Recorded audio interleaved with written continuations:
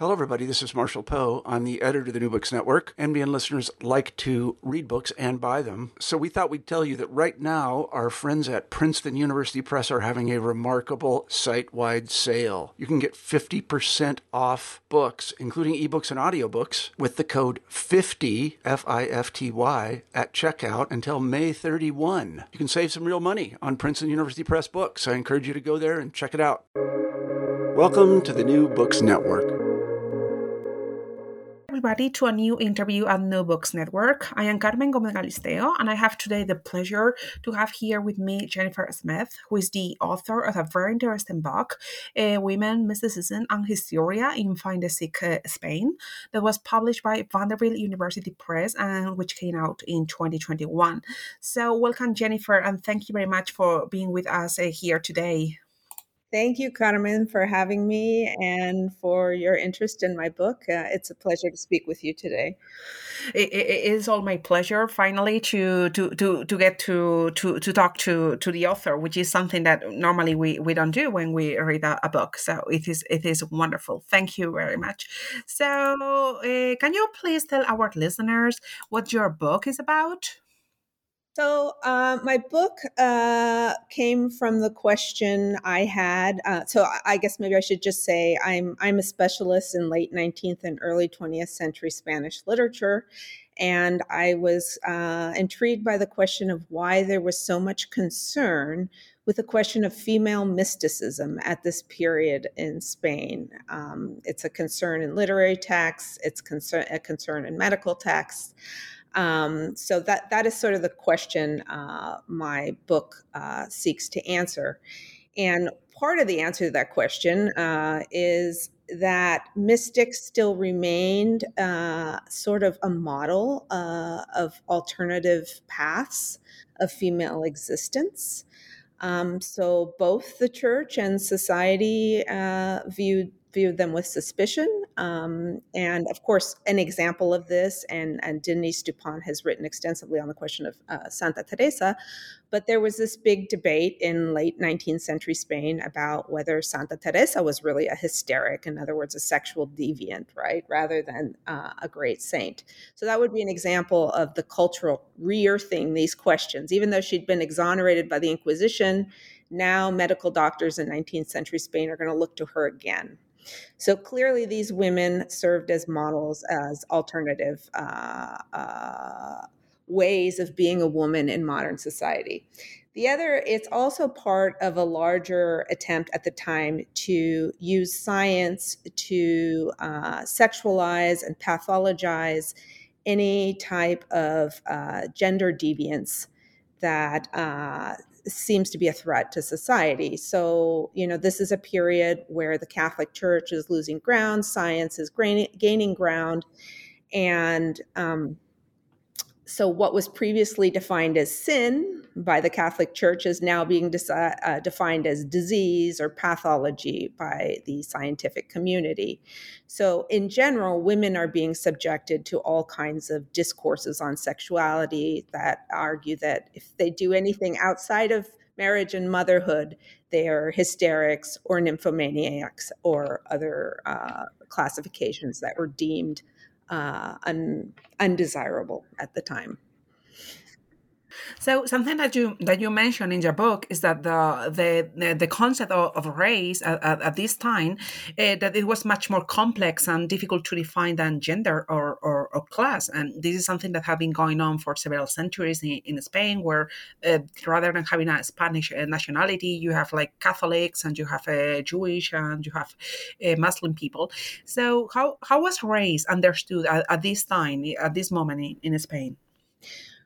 So what I write about in regard to questions of race in the book is I base primarily on Joshua Good's research on this topic.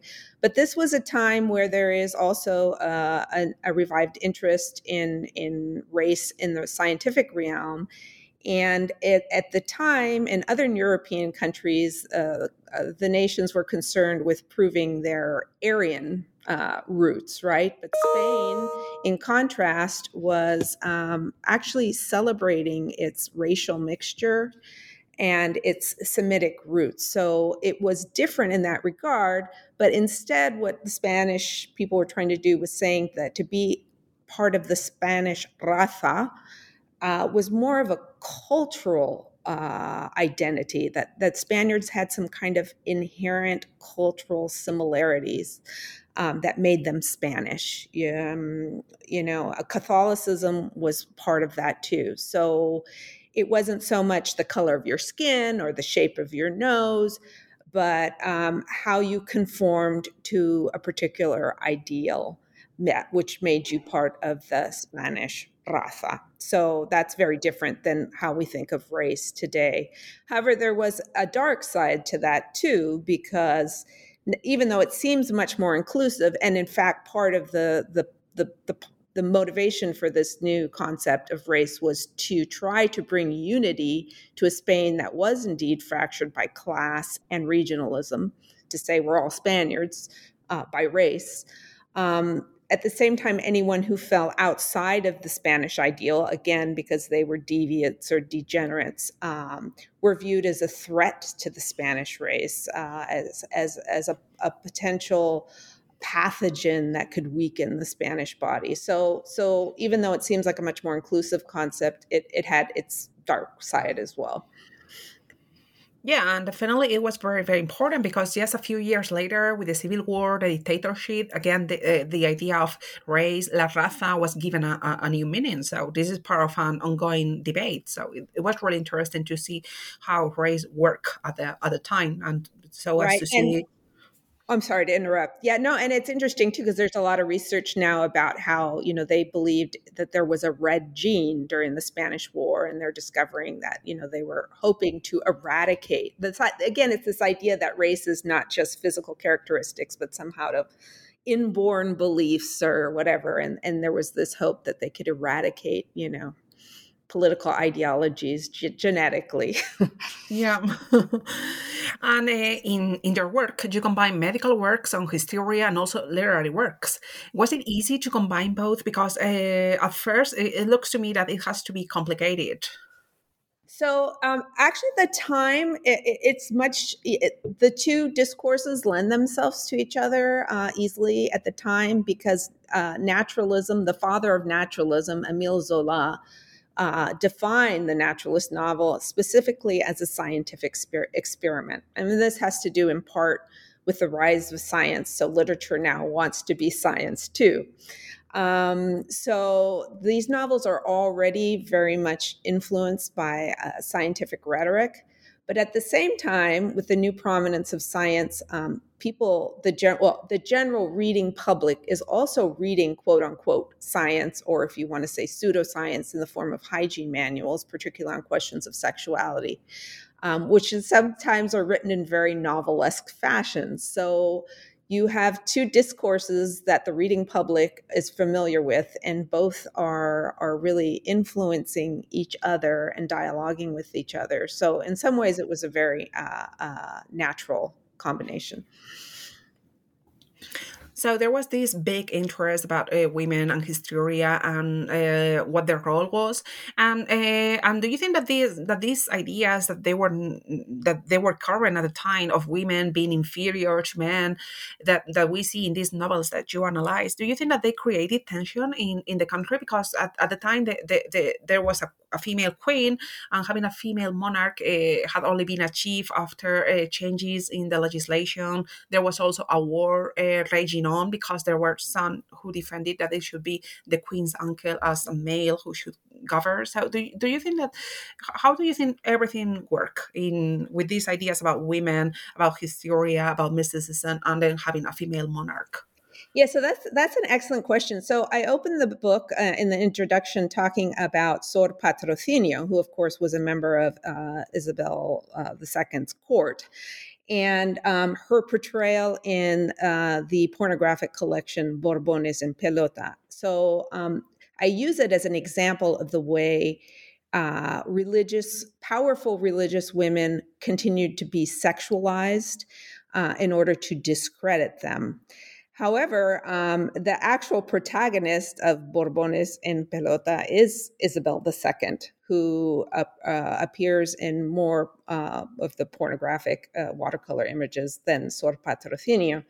And this was very much like what they did to Marie Antoinette. In other words, it's an attempt to discredit women by showing them essentially saying they're nymphomaniacs and sexual deviants. And because, of course, that always falls harder on women than it does on men. You can discredit men through sexual acts, but for women, it's a bigger discredit.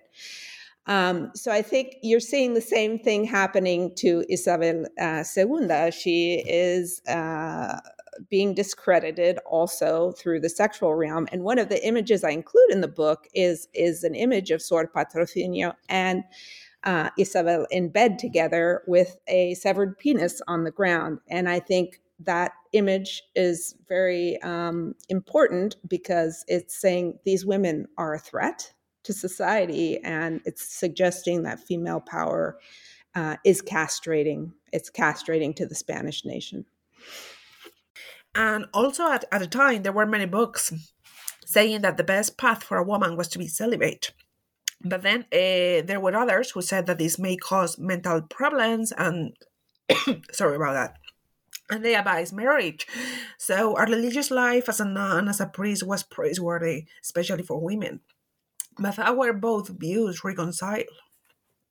So I would say, I mean, in the religious community, I think nuns continued to be held in high esteem.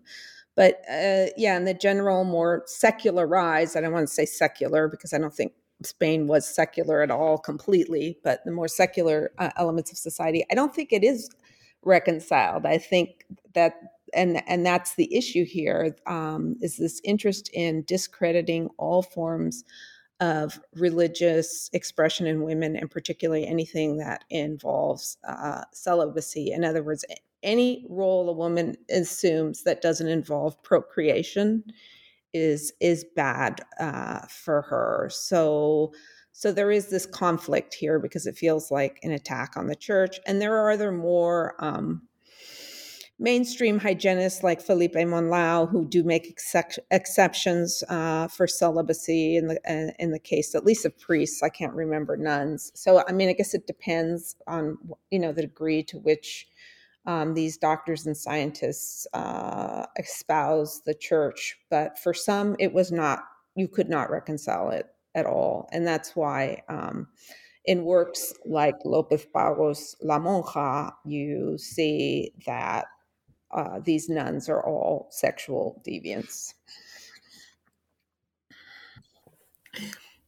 And then, for instance, there was this writer to whom you devote a chapter, Emilia Pardo Bazán, and she was a woman, and she was a professional because she was a writer, and she was educated, and she was separated from her husband and engaging in affairs with other men.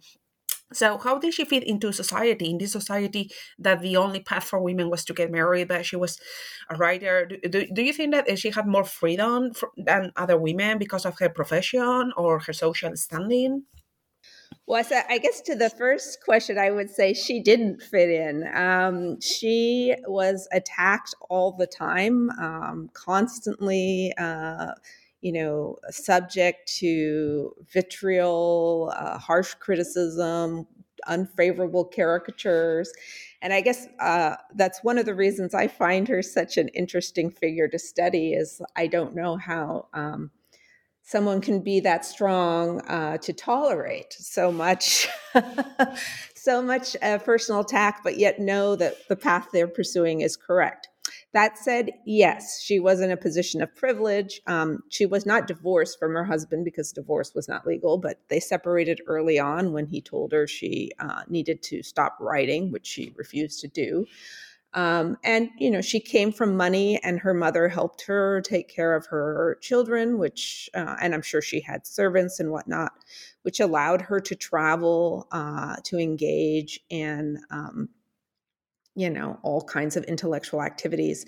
And one of the big things that's cited as the reason for her self-confidence and belief in herself was the support of her father when she was a young girl. He strongly believed that women had an equal right to education as men, and let her have free access to his library and instilled that belief in her. And it seems to have fed a very healthy self-esteem in adulthood that allowed her to do what she did. But as an example of her not being accepted, I don't know the year, but she was finally allowed to teach a course in I think it was the Complutense, I can't remember off the top of my head, a university in Madrid, and the course was boycotted, despite her having, written as much or more than the greatest authors ever. But people were not okay with a woman teaching in the university. So, she had to deal with a lot of disappointment in her life. And I would say she did not fit in, but obviously she had friends and intellectual companions who supported her and made her fight worthwhile. Yeah, and also, for instance, she was trying to get into the Real Academia Española, and, Also, yes. and she was rejected twice or three times. So even though even though she was also a well-known writer and everything, you were mentioning before Lope de Vago, and how are women in her novels different from the women in the novels by male authors like Lope de Vago or Leopoldo Alas Clarín? Because these authors offer a rather negative view of women and chastity, and even nuns were very negatively portrayed by Lope de Vago. So how are the women in Pardo Bazan's novels, and how are they different? Well, I mean, to give one concrete example between Alas and Pardo Bazan, who initially were friends but became enemies, not for the rest of their lives, pretty much. But in La Regenta, Alas creates, which is in my opinion, one of the best novels in the Spanish language. But he creates a protagonist that's very much in keeping with other 19th century novels. It's a woman who gives into adultery because she's unsatisfied with her marriage and bored with her life, and she pays a price for that. She's totally shunned by society. So she's a character that is very much like other protagonists, of this female protagonist like Ana Karenina, who throws herself under a train for committing adultery, or Madame Bovary, who kills herself by taking arsenic. But Pardo Bazan wrote a novel called Insolación, in which the woman technically doesn't commit adultery because she's a widow, but she chooses to have a sexual relationship with somebody outside of wedlock, which of course society shuns, and nothing happens to her. So a lot of people have read that novel as Pardo Bazan's answer to Alas on that question, that why shouldn't a woman be able to have a sexual relationship, particularly if they are not in a marriage? Why do they have to suffer some kind of horrible consequence, right? And the interesting thing there is that everyone called Pardo Bazan's novel, well, not everyone, but many of the male authors called the novel immoral, because the protagonist didn't suffer. And it's very ironic because, La Regenta is often considered one of the most erotic novels ever written in the Spanish language. But because his heroine suffers at the end, therefore it's moral. So that's one example. Jen, also speaking, most to me, Pardo Bazan's most feminist works are her short stories. And there you frequently see women as victims of society of patriarchy. Sometimes the female characters manage to find a way to get revenge or to find their independence. Sometimes they're brutally murdered. But to me, in those works, the problem is always society, not the woman. Whereas I think in Alas's works, and Alas has been often referred to as, a misogynist as well, it's not so much, it's the protagonist is part of the problem too, for not being able to conform to the role society gives. So I would say that's the big difference. Lopez Vago, he was more a popular writer. His characters aren't really as fully developed. They're intended more to like as pieces of a story to make a point. So I would say his female characters are all body, no psychology. And in his novels, essentially, if they don't get married and procreate in the way they are naturally supposed to, then they suffer all sorts of physical ailments and die. So, it's a much more simplistic take. But his female characters really lack any depth, whereas Alas's female characters certainly have depth, but nevertheless they're seen as worthy of punishment.